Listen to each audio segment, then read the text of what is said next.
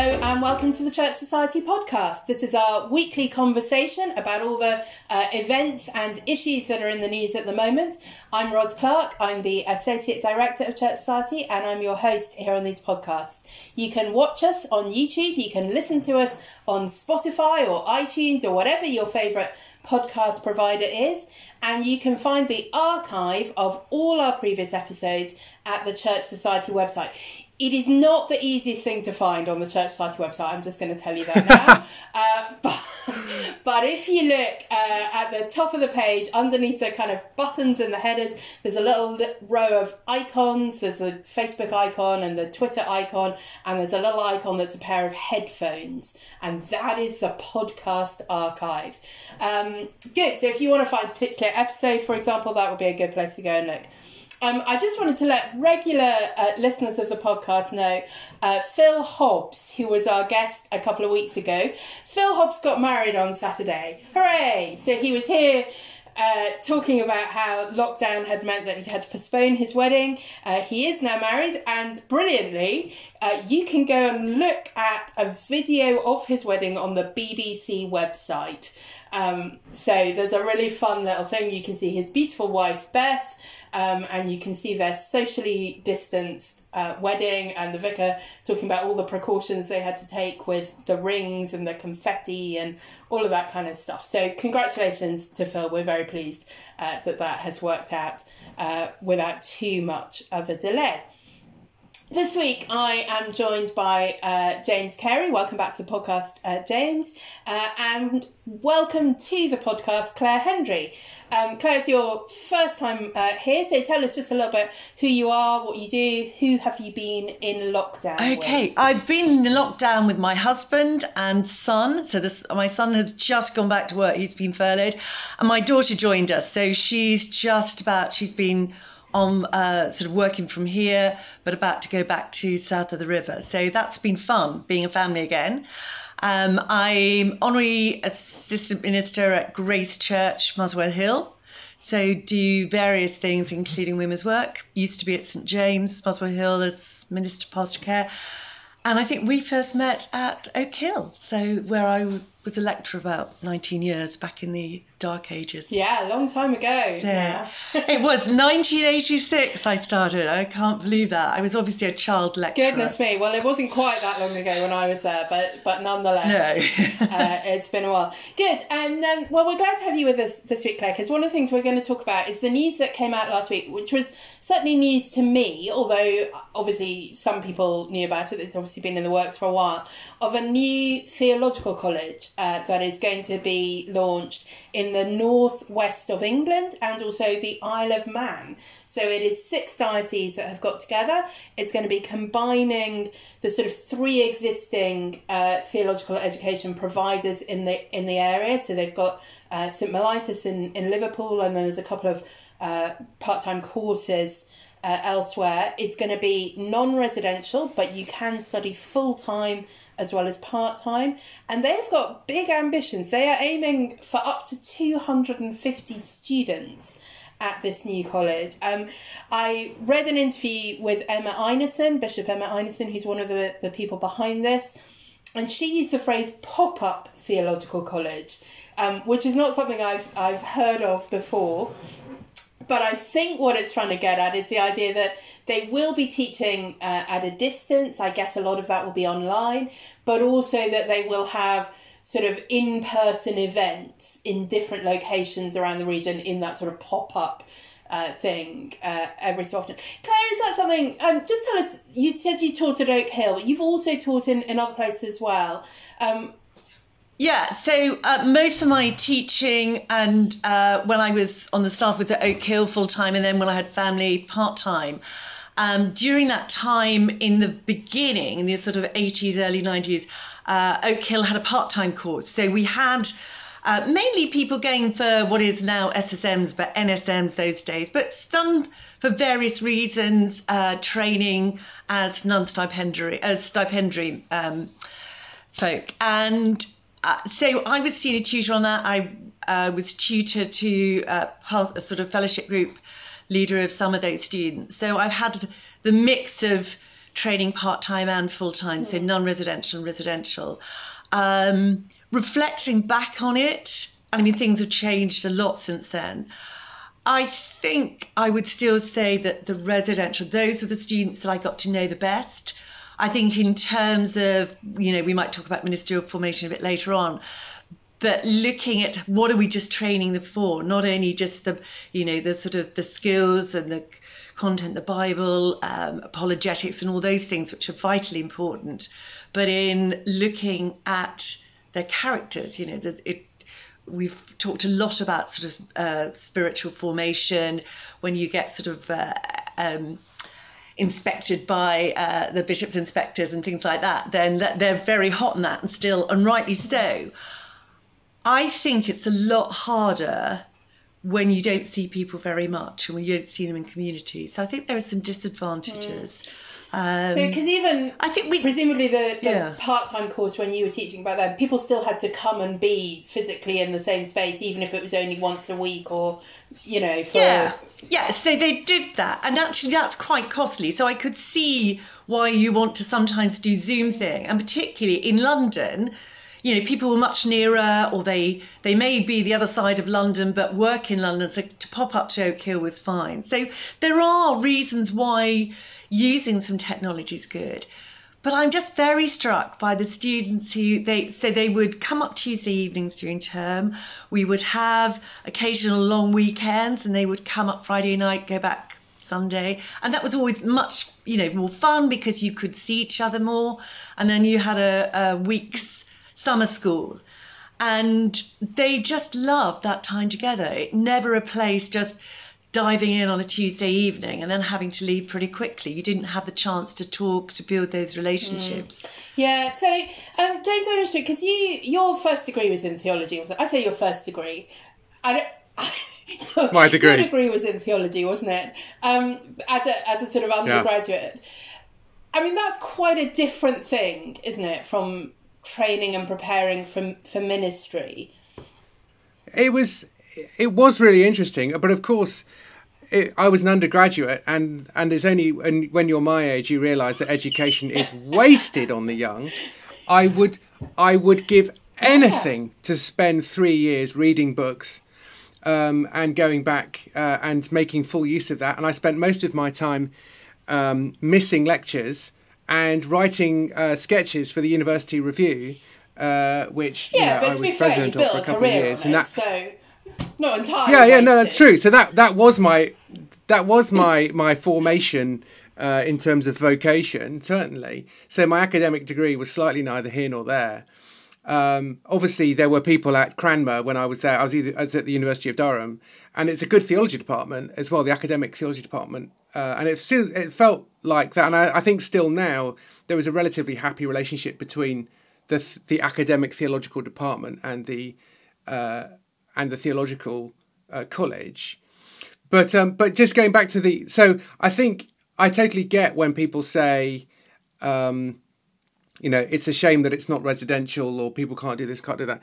The idea that even if I wanted to be a non-stipendiary minister, it's like, do you want to go to this place for 2 years? Stop what you're doing, go there, do that. It's like, no, I just wouldn't do it. I wouldn't even think about it.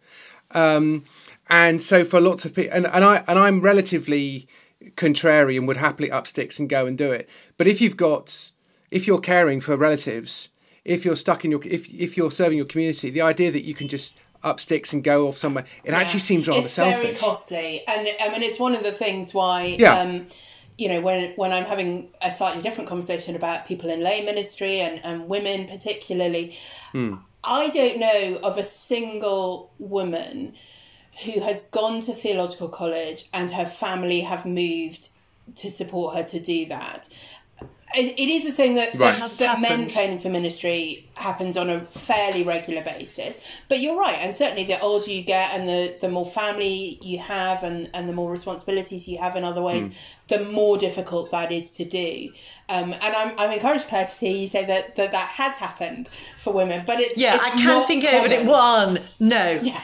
Once. Yeah, yes, exactly. We have and one. so the idea of making training in a way that is more flexible and more accessible and more affordable is not necessarily a bad thing. I mean, that's sort of the principle behind the Priscilla programme that I do, is how can we make it as flexible and accessible and affordable as we possibly can. But there is something that is potentially lost in that. And I think we've sort of been talking around this question, the point that preparing people for ministry isn't just about teaching them theology or teaching them how to preach or teaching them whatever those kind of skills are that they might lead. And if we look at what the Bible says about qualifications for ministry, it's not very much about skills. It's not nothing about skills, but it's not very much about skills. And I wonder, do we think that our sort of general system of theological education is really focusing in the right sort of ways on what people need to be good ministers and shepherds of the flock? I don't know. I mean, I was just looking, I was involved in doing a seminar with my vicar for another group of students and things. And we were looking at women in men's ministry. And so one of the things we looked at was Titus. And I think Philip sort of particularly focused and highlighted how much. So it does say you must teach what is appropriate to sound doctrine. We need to know our Bibles. We need to know a bit of church history. We need to obviously understand the people that we're reaching out to, the apologetics, all of that. But actually, when you look at those first few verses in Titus 2, it's so much about teaching older men to be temperate, worthy of respect, self-control, sound in faith, in love and endurance. And then, likewise, teach the older women to be reverent in the way they live, not to be slanderers or addicted to much wine, but to teach what is good, and so on. So actually, and I think that obviously is not the only passage you could turn to, it's the character. It's, where I've seen ministry that goes well in whatever circumstances, it is about the godliness of the person. Not that they're perfect, none of us are, we're always learning, but where are they really servant-hearted? What is their character like?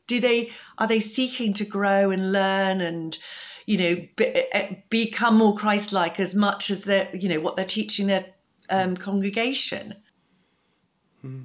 Bishop Emma Einson, who is behind this theological college, she wrote an excellent book called Ambition, which I can recommend, and I spoke to her about it. And in a way, the other thing is that we have odd ways of measuring success.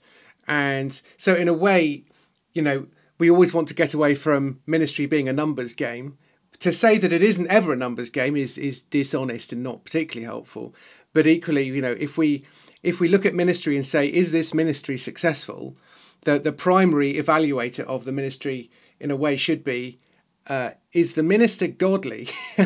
That would, and actually, when you see ministry going horribly wrong, and we all then discover that for the last 2 to 12 years there has been a pattern of this or that, and it's horrible. I think so. I was just thinking how this relates to what the sort of current ongoing series of breaking scandals in the Church of England, and I don't think it's always just about the really scandalous behaviour. It's not always just about the things that hit the headlines, but if it's an ongoing pattern of petty dishonesty or stirring up gossip or being a bit lazy or whatever it is, all of those things have a detrimental effect on a person's ministry, and a detrimental effect on the church. And I don't know how we do this better, but I do think our current system isn't well placed to really be raising up people who are godly to be leaders. So even, for example, Claire, you mentioned the lists in Titus 2, but the lists in 1 Timothy are very keen on the person being able to manage their own household. Now, our whole process excludes and precludes you from asking even about somebody's family, and let alone knowing in depth how their household manages. You're interviewing somebody on a selection conference or for a place at a theological college, or even later down the road to be a curator or an incumbent. you're not even supposed to ask whether their spouse is a Christian, for example, or, you know, a person giving a reference can't tell you, well, actually, this is what their family life is like. So how do we make those judgments? And yeah. Can I ask the other? I think that's really excellent what you've just raised there, and it's very worrying if those are the criteria, which are unbiblical, if that is the criteria. I mean, the other awful truth is that even before lockdown, I had with my General Synod hat on, I ended up having a conversation with somebody very senior in directing ministry in the Church of England, and there's this great ambition to, growth follows staff. We're going to have more and more staff, more and more ordained clergy, more and more ordained clergy. Well, even in January, it was known that the number of people who were being trained for ministry was going up, and the number of jobs available was going down. That's just been probably moved forward at least 2 years. And so, yeah. So, I mean, short of seismic reorganisation of the Church of England, which I think is probably both necessary and will only be done with kicking and screaming and wailing and gnashing of teeth, the reality is that you think, are we training people for ministry? You could say, yeah. What ministry? So I do think, I mean, that 250, I imagine, and again, I've not seen all the details on this, I imagine that will include people being trained for reader ministry. It may include people being trained for other kinds of ministry as well. I don't know that necessarily they're thinking that's 250 ordinands. I think that would be, you'd look at that and you think, I mean, you're making that up if that's what they think. But I'm sure they are anticipating a proportion of those would be ordinands. And yeah, I think there is a real question there, and certainly it's one that I've seen people at that sort of beginning stage of the process asking, why should I even consider going for ordination in the Church of England when it seems likely that there won't be a job at the end of that process? And I mean, you'd like to think someone had done some joined up thinking about that, but I'm pretty certain they haven't. So no. Would be nice thought. No. So, yes. Yeah. Well, in a way, I mean, the Church of England actively did do some thinking about this, which is we are not going to own any theological colleges. And therefore they have to be prepared for theological colleges to stand or fall. And exactly. One has fallen and one has been wobbling quite seriously. So in a way, I'm fairly comfortable with the concept of creative destruction, even though it stinks. And so if you're part of it, and so some theological colleges will decline and others won't. The problem comes when you start bailing them out, and then you end up with an oversupply of theological education. Yes, I mean, I think one of the big issues is around diocese. What's diocese responsibility and what's sort of central thing? So, dioceses are responsible for paying for ordinands to go through training, and potentially have the opportunity to employ them when they come back as curates, but actually sending, there are some dioceses which naturally send a lot more, like London. Yeah, exactly, and some which don't tend to send very many, but still need some to come back. And so, if it's dioceses, and this is a college that's being put together by 6 dioceses, I just don't know that. Yeah, the people kind of making the decisions at the beginning of the process really are in the place to kind of make good decisions about what's needed at the end of the process. Because I mean, that's one of the things. Obviously, one of the big impulses behind this is that there isn't good theological education provision in the Northwest, and if you look at the list of training institutions, and particularly colleges, they are very weighted towards the southeast. There's Cranmer up in Durham and there's Trinity over in Bristol, but the bulk of it is all in the southeast, and there's not really a lot there. So maybe they're hoping we'll send more locally, we'll get more to come back locally, we'll meet our needs in a better way. Anyway, much to be seen, and I was very interested because it was not an announcement I had anticipated that was coming, and I will be interested to see how it develops further. One of the things, as we mentioned, with the new college is that it seems likely they're planning to do quite a lot of their teaching online. And obviously, this is the thing that in the last few months we have all, some of us probably spent, a lot of our waking hours online anyway, perhaps, but it feels like we've all spent even more time online than previously, and particularly churches we've seen embracing the digital age in a very new way in the last few months. A lot of clergy have suddenly upskilled in all kinds of things that they never thought they would have to do. And I just wonder, as we think about that, and particularly obviously as we're at the stage of beginning to move back into some kind of physical space as well, how has that experience of increased technology been? Claire, how have you found it at your church? Has it been a positive, exciting thing, or a frustrating, difficult thing? Oh, the positive, exciting thing is that I don't have to do too much of it, apart from some Zoom meetings and things like that. I have had to get a grip on Zoom because I do a bit of counselling on a sideline as a private thing, and also just doing Bible study and things. Philip, the vicar, has been on a good steep learning curve, but he is good technically. He's technically minded, so he's done a brilliant job, but it is taking lots of time. So that takes away from other ministry. But, if you don't have the technology to do a service, to do the Zoom meetings and things, you're also not being able to do ministry. He's just now starting to train up more people in our congregation to help him to do bits of it. So, the people I've talked to, sort of peers, ministry, they range from people who've got, doing all singing, all dancing, fantastic things, which kind of almost feel like a bit of performance. And I think that can be a downside, to other people who can just about record a sermon and send it out. And so I think, you do what you can. And I think there is a danger that we then start, it's about bit what James was saying about the numbers game. It can be a bit, who's got the plushest thing. So I just, I've been trying to encourage those who can only do recording, which I probably wouldn't even be able to do that, to just, rejoice that at least they can do that. Yes. James, you always strike me as somebody who is an enthusiastic adopter of technology and didn't have to be pushed into it by a global pandemic. Has this period of time, have you noticed some of the sort of limits and constrictions of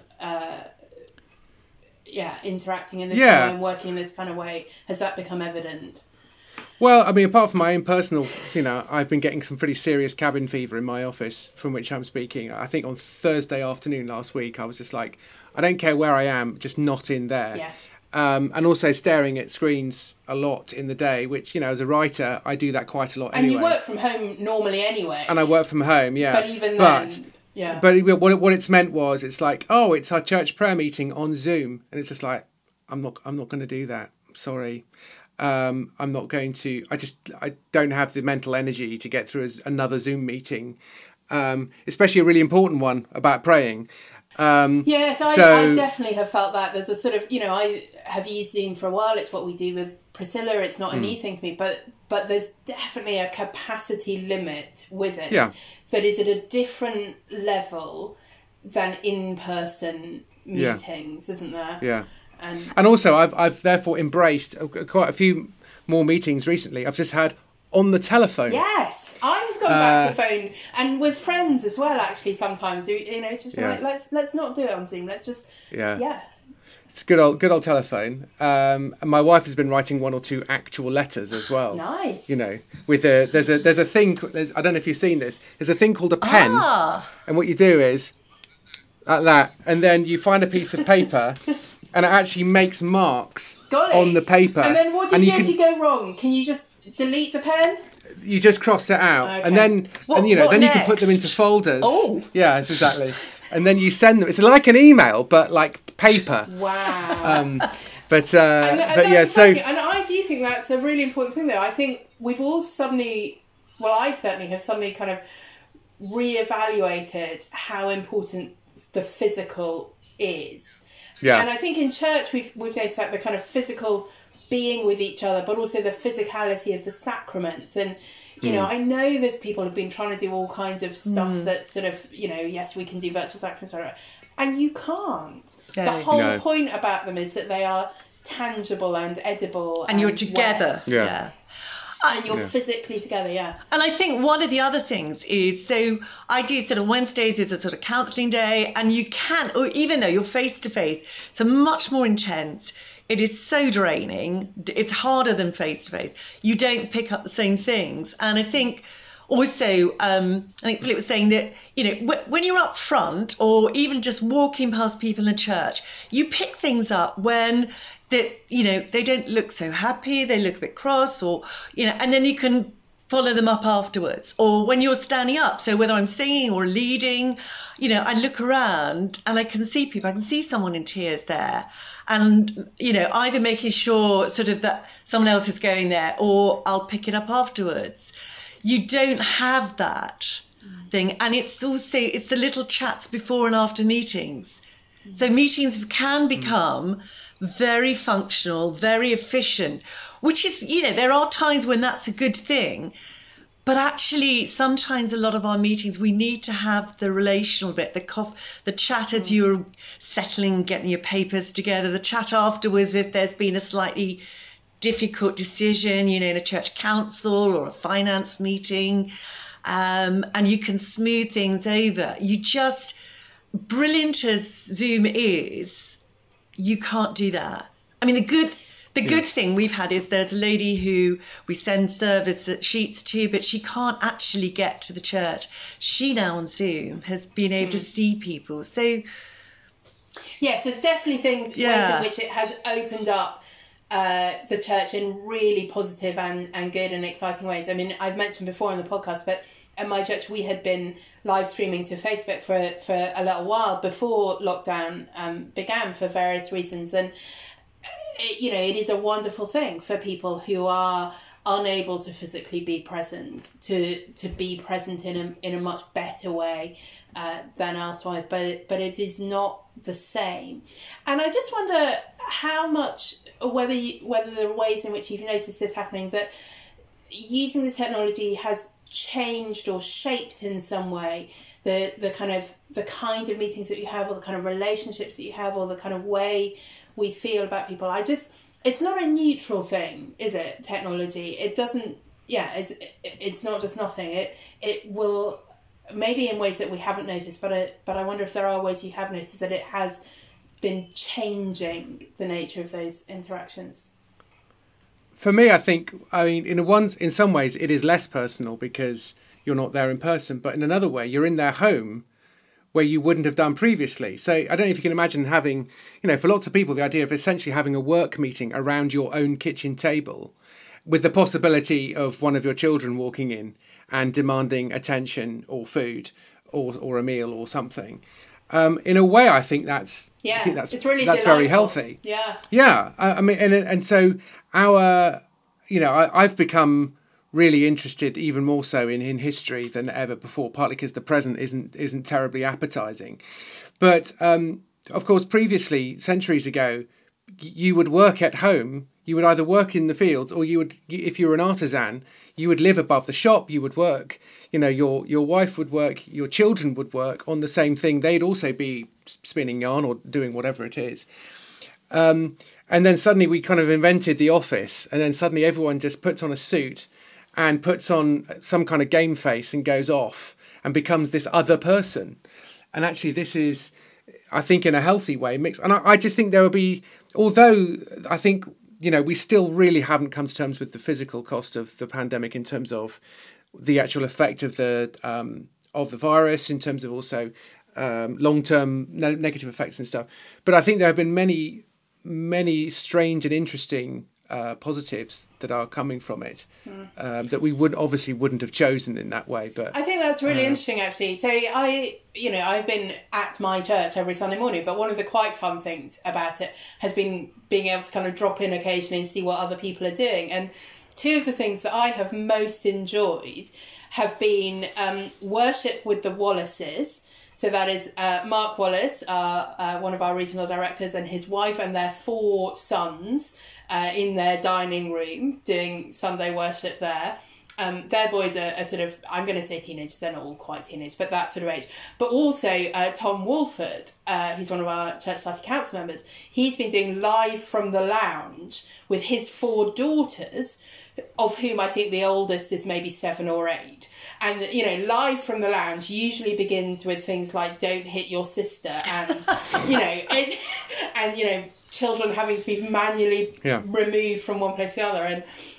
But it's just delightful. And it actually goes back to what we were saying earlier about the sort of seeing the minister in their home and in their family context. You get a very different feel. Just quickly, that reminds me, the upside is I'm also involved in an organisation called Faith in Kids. And what's been interesting and I think a positive is that it feels like if your children are at home all the time, not only are you realising you're responsible for their education, but also for their Christian education. And suddenly church, I mean, they were probably only getting half an hour at church a week anyway. But whatever they're getting is now less than that because of just the way it is. And actually, it's now kind of on you. And I think people are realising that it was always on me, was it? And so I do hope and pray that this will be a real shift for people in terms of taking responsibility for the spiritual health of their own children rather than outsourcing it to extremely able youth ministers quite often or churches and Sunday schools. Yeah, absolutely. Yes, and actually I just wanted to go back on one point as well about the being in people's homes. So I was having a conversation with one of my Priscilla students this term. She and her husband moved, he's a minister, they moved to a new job the week before lockdown. So I don't think they had any Sundays in church. So, and he was responsible for pastoral care in the congregation. And so I said, well, what have you been doing? And she said, actually, it's been brilliant. What we have done is we have had Zoom conversations with every couple in the church for an hour in their home. They've seen our home, we've seen their home in a way that we just wouldn't have been able to. It might have felt weird to some of them, if we just said, can we invite ourselves around? But nobody's found it weird.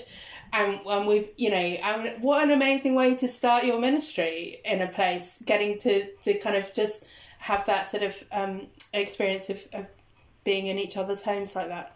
Anyway, good. Well, very interesting. And as you say, lots that we will need to see how it unravels in the future as we go forward. We were going to talk about technology. The reason technology was on my mind this week is I got an iPad last week. It's the first time I've owned an Apple product, although I did have a work iPhone a few years ago. It's just really pretty. It's rose gold, and it's I really love it. Go and show us. I haven't got it here, actually. It's at home, and I'm back in my office for the first time this week. It's very exciting.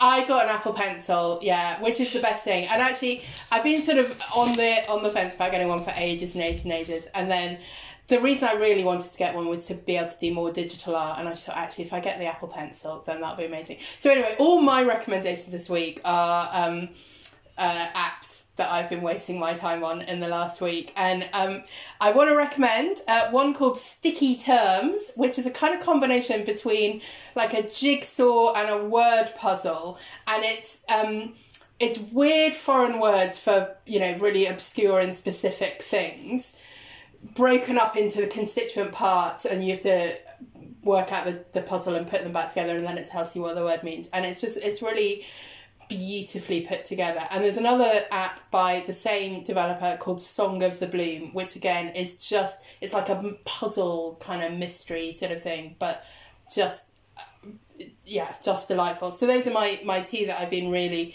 enjoying. And I also wanted to have a mention for a thing which I've not read, but I read an article about, which is a book called Ghost Ship, which is a book about institutional racism in the Church of England. And I will put a link to the interview with the author that was in yesterday's Observer about that, because even just the opening anecdote was enough to make my jaw drop. So I will be reading that, and I will see whether I want to recommend the book as a whole, but I certainly would recommend that article. Claire, what have you got? What have I got? Well, this is a very old thing, really, but Lord of the Rings. I have never read it, and I have never watched it. And my daughter bought up the full trilogy. So we've, over about 3 weeks, we looked at 9 hours of it. It's great. I really got into it. So Okay, so you've watched the films. Are you not recommending the book? well, I know I might now read the book, and I think actually I had to keep saying to Kate, well, who's that and who's that? So she had seen it before. So that's my film. I haven't watched lots of television, and that's my unwind. But I think, you're on a screen so much.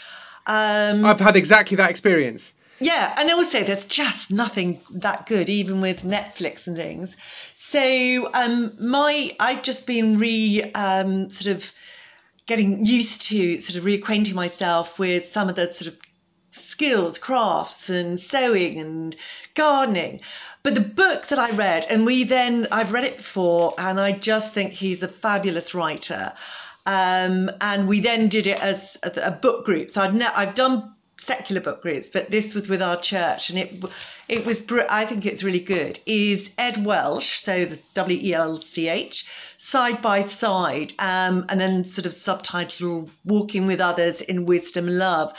And it's just a lovely thing about how do you disciple? How do you just get alongside people? That we need people. We're weak, fallen. We need others to help us. And how do we also then, understanding ourselves, also then get alongside and help others? So we were just beginning to explore that in the book group. Well worth reading. Very readable. Brilliant. Brilliant. I will put links to both of those.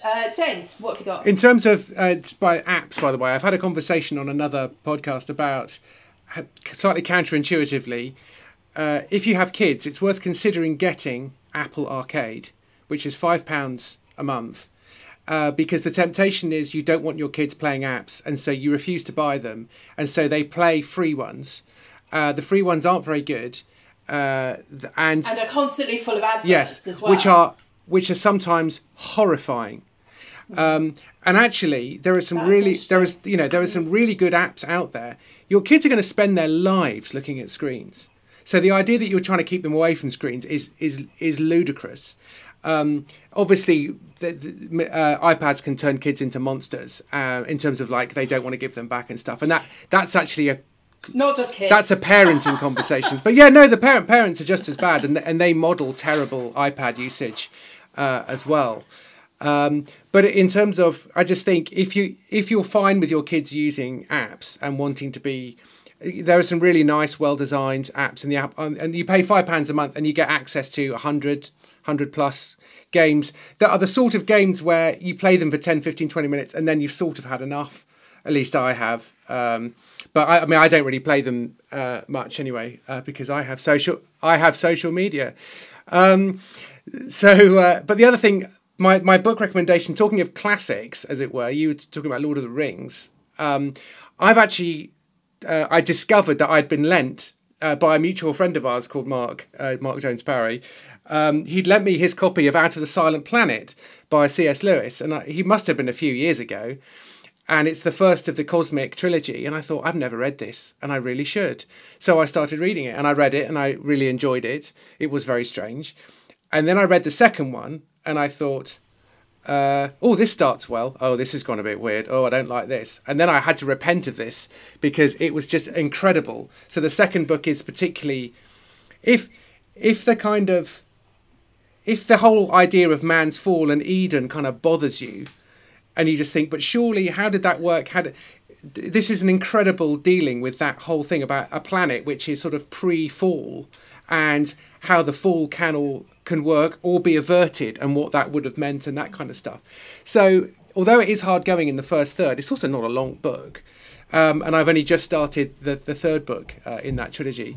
So, The Cosmic Trilogy, not the Space Trilogy. Don't call them that. That proves that you're not a fan of the books. That's that's a... Okay, so if I call it the Cosmic Trilogy, then I don't have to bother reading the books. I can still... Yes, or even better, call them the Ransom Trilogy. That would be better again, because Elwyn Ransom is the hero of the story. So that's been a real nice little surprise that I've, a classic that I've been enjoying. And I probably wasn't in a position to enjoy them and read them maybe 10, 15 years ago, and I feel like I'm kind of ready for them now. Great.